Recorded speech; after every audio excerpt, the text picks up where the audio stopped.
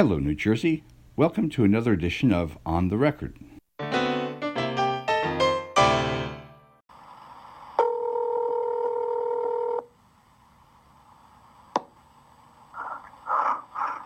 me. Hello? 911. Where's your emergency? 911. Hello? Hello? I need help. Where are you? It's our children. Where are you? I'm right here by PCC. Where are you? Hello? Oh, Wendy. I don't know where you are. Where are you? Wendy. Where? Sir, you got to give me an address. Wendy. Where? About Wendy. Paterson police say that voice you just heard is Jameek Lowry, recorded in one of two 911 calls placed on Saturday in the hours before he showed up at police headquarters making a frantic Facebook Live video. Lowry was then taken to a hospital and placed on life support. He died on Monday. Paterson officials released the tape Wednesday in response to a public records request from NorthJersey.com. Lowry's death has spurred an investigation as well as rallies by residents demanding answers to how the 27-year-old man died. To get some perspective on the 911 tapes, I spoke Wednesday to Joe Malanconico, editor of the Paterson Press.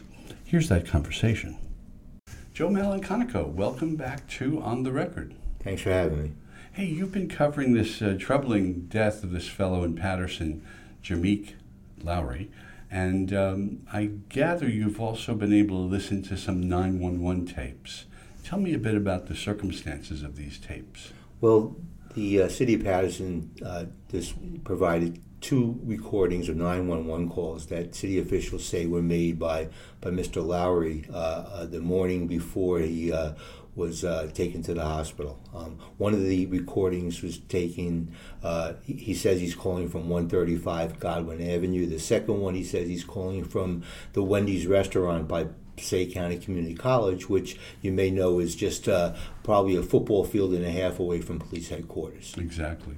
And police headquarters where he went and recorded himself on Facebook Live. All right. Let's break it down a little bit. What do we learn and what do we not learn from the first 911 call? Well, again, this whole thing is still a puzzle that has many pieces missing, and many questions unanswered. In the first call, he seems very calm, and he talks about needing an ambulance, and he says that he took too many quote-unquote e-pills. And the dispatcher asks him if this is the first time, and he says yes. And that's pretty much the extent of the content of that call. Okay. And how much time goes by before the second call? The first call was about roughly 2:46 a.m., 2:45 a.m. The second call was roughly an hour later, and probably a mile or so away from where he made the first call. Okay. Generally speaking, what do we hear in the second call? The second call, he's much more frantic and disturbed, and the dispatcher herself has difficulty hearing him at times, and he says he needs help. He says he needs help, and he actually also says in the second call that someone's trying to kill him, which is an assertion that he makes repeatedly in the Facebook live stream that he took when he was inside the police headquarters front desk area.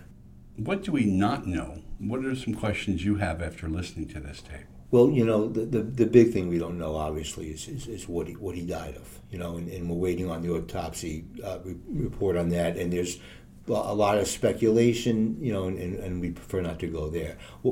We don't know. Family members have said that preliminary hospital reports have showed that he was not on any narcotics. Now, I talked to some law enforcement people about that, and they say the issue may be that certain narcotic screens don't look for quote-unquote designer drugs, and including ecstasy. Again, we still don't know whether or not he was on ecstasy. We don't know to what degree that contributed to the tragedy that followed. And if I remember from my own police reporting days, toxicology tests take a while to come back. They do. They do, and so that's a question that won't be answered for a while. All right. One question I had was: is there any indication that paramedics or police responded in any way to these 291 calls? Well, the second call, the first call, according to authorities, he was taken to the hospital after the first call, had an issue at the hospital. I think the way the prosecutor described it as him being uncooperative, and he himself says in his during his Facebook video that he was at the hospital earlier that morning, and that he alleges he was roughed up by security staff at the hospital. The second call, you can hear the way it sounds. He may be moving or walking. You hear the air and the kind of thing that. And so the second call happened a handful of minutes prior to him beginning his Facebook live stream from inside police headquarters. So there probably wouldn't have been an opportunity to respond because he showed up in the police doorstep. He's right there. Yes. Yeah. Okay. Good. I gather there have been some protest gatherings around this. Are more on the horizon? There was one very large one last night, and there's talk of another gathering outside City Hall tonight at 5 o'clock. One of the points of tonight's protest, I'm told, is going to be a community cry for the investigation to be handled by an outside law enforcement entity and not the Passaic County Prosecutor's Office. All right. Well, listeners, a reminder, there's much we don't know, as Joe mentioned, about this case. But Joe will be following your coverage closely to see what turns up. Thanks very much, Sean. So long.